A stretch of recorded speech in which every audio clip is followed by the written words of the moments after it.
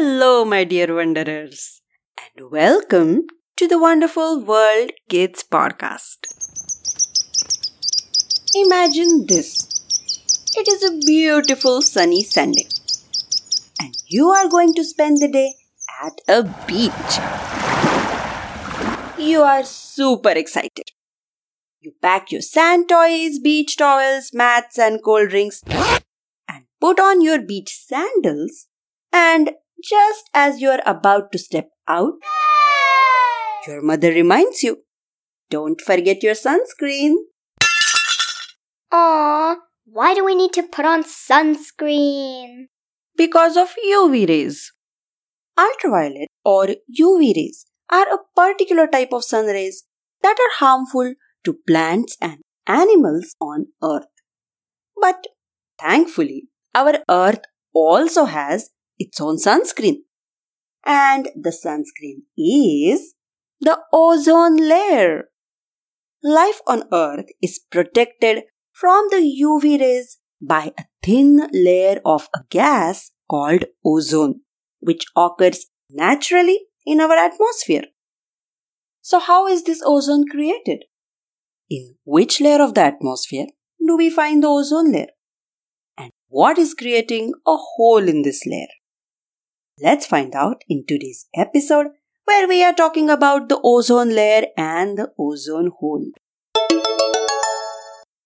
Now, my dear wanderers, before we begin, can you tell me what does the word ozone mean in Greek?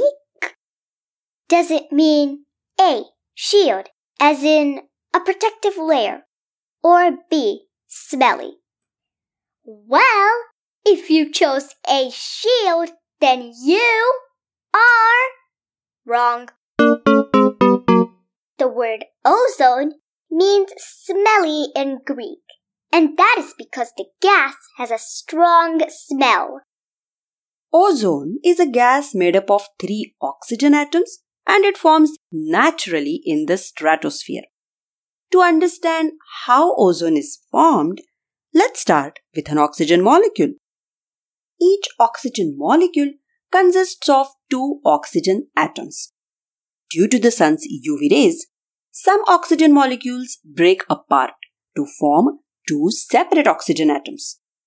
These single oxygen atoms are highly reactive and they combine with an oxygen molecule to form a new molecule that has 3 oxygen atoms.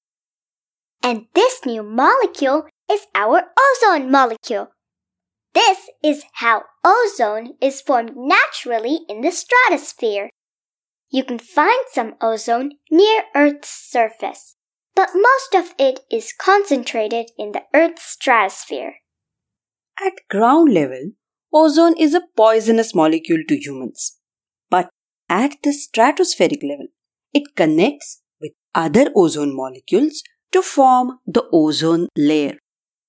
But the term ozone layer is a bit deceiving, because ozone in the atmosphere is not compressed in a single layer about the Earth's surface. It is dispersed. That's right. The ozone layer in the stratosphere is not a single layer of pure ozone. It is simply a region of the atmosphere where ozone is more common than it is at other altitudes. Now let's assume we compress the ozone available in the stratosphere at 0 degrees Celsius and 1 atmospheric pressure to form a single layer of pure ozone. How much do you think would be the thickness of this layer? Will it be A, 100 kilometers or B, 3 millimeters?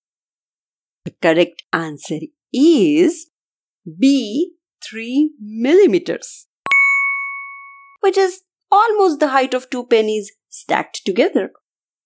This thinly spread out gas has been protecting life on Earth from UV rays for billions of years. But our ozone shield is now becoming weak. This is happening due to certain man-made chemicals, and the depletion of this ozone layer is causing what is known as the ozone hole. Now, the ozone hole is not actually a hole. It does not indicate complete absence of ozone. It is just a region where the amount of ozone present is less than what is required. The amount of ozone present in the atmosphere is measured with the help of a unit known as the Dobson unit. The average thickness of the ozone layer is around 300 Dobson units. But in the region known as the ozone hole, the thickness of the ozone layer is found to be below 220 Dobson units. The ozone hole typically occurs over the Antarctic at the beginning of the southern hemisphere spring, which is from August to October. The Antarctic ozone hole opens every year due to the combination of extremely cold temperatures, man-made pollution, and strong circumpolar winds known as the polar vortex. The hole closes up over the summer but reopens in spring when the cycle begins again. The ozone hole is caused primarily by chlorofluorocarbons, also known as CFCs, and nitrogen oxides. CFCs are a group of chemically similar gases used commonly in refrigeration systems and air conditioners. And nitrogen oxides are a byproduct of fuel burning, for example from aircraft exhausts. In the 1920s, before the invention of CFCs, refrigeration and air conditioning systems used chemicals such as ammonia and propane as refrigerants to absorb heat and provide a cooling effect. Even though these chemicals were effective, they were toxic and flammable, which means they could catch fire easily. Almost 10 years later, a team of chemists developed chlorofluorocarbons, which were non-toxic, non-flammable alternatives to the refrigerants being used at that time. Back then, people didn't know about the ill effects of these chemicals on the environment. So these CFCs were widely used for refrigeration and air conditioning. But in the 1970s, scientists found that even though CFCs are non-toxic in the lower atmosphere, once they reach the upper atmosphere, they turn out to be harmful to the environment. CFCs escape into the atmosphere from refrigeration and propellant devices and processes. In the lower atmosphere, they are so stable that they persist for years, even decades. This long lifetime allows some of the CFCs to eventually reach the stratosphere. The CFC molecules contain chlorine atoms. In the stratosphere, ultraviolet light breaks the CFC molecules and frees the chlorine atoms. Then, the free chlorine atoms react with the ozone and destroy it. Due to the depletion of the ozone layer, a higher amount of the sun's ultraviolet rays reach the Earth. These UV rays have harmful effects on human health, animals, the environment, and marine life.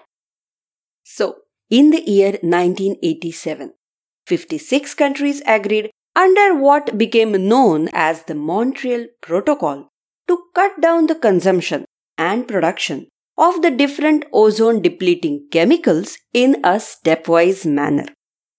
The Montreal Protocol has been successful in slowing and reversing the increase of ozone-depleting gases in the atmosphere. It is considered one of the most successful environmental treaties ever. And this brings us to the end of today's episode. Thank you so much for listening. We love interacting with our listeners and we reply to every email we receive. So reach out to us. You can give us episode suggestions or let us know which episode has been your favorite so far. Our email address is wonderfulworld.kids@gmail.com. And don't forget to subscribe. In our next episode, we are talking about a vehicle. But it is not an ordinary vehicle. It is a very special one.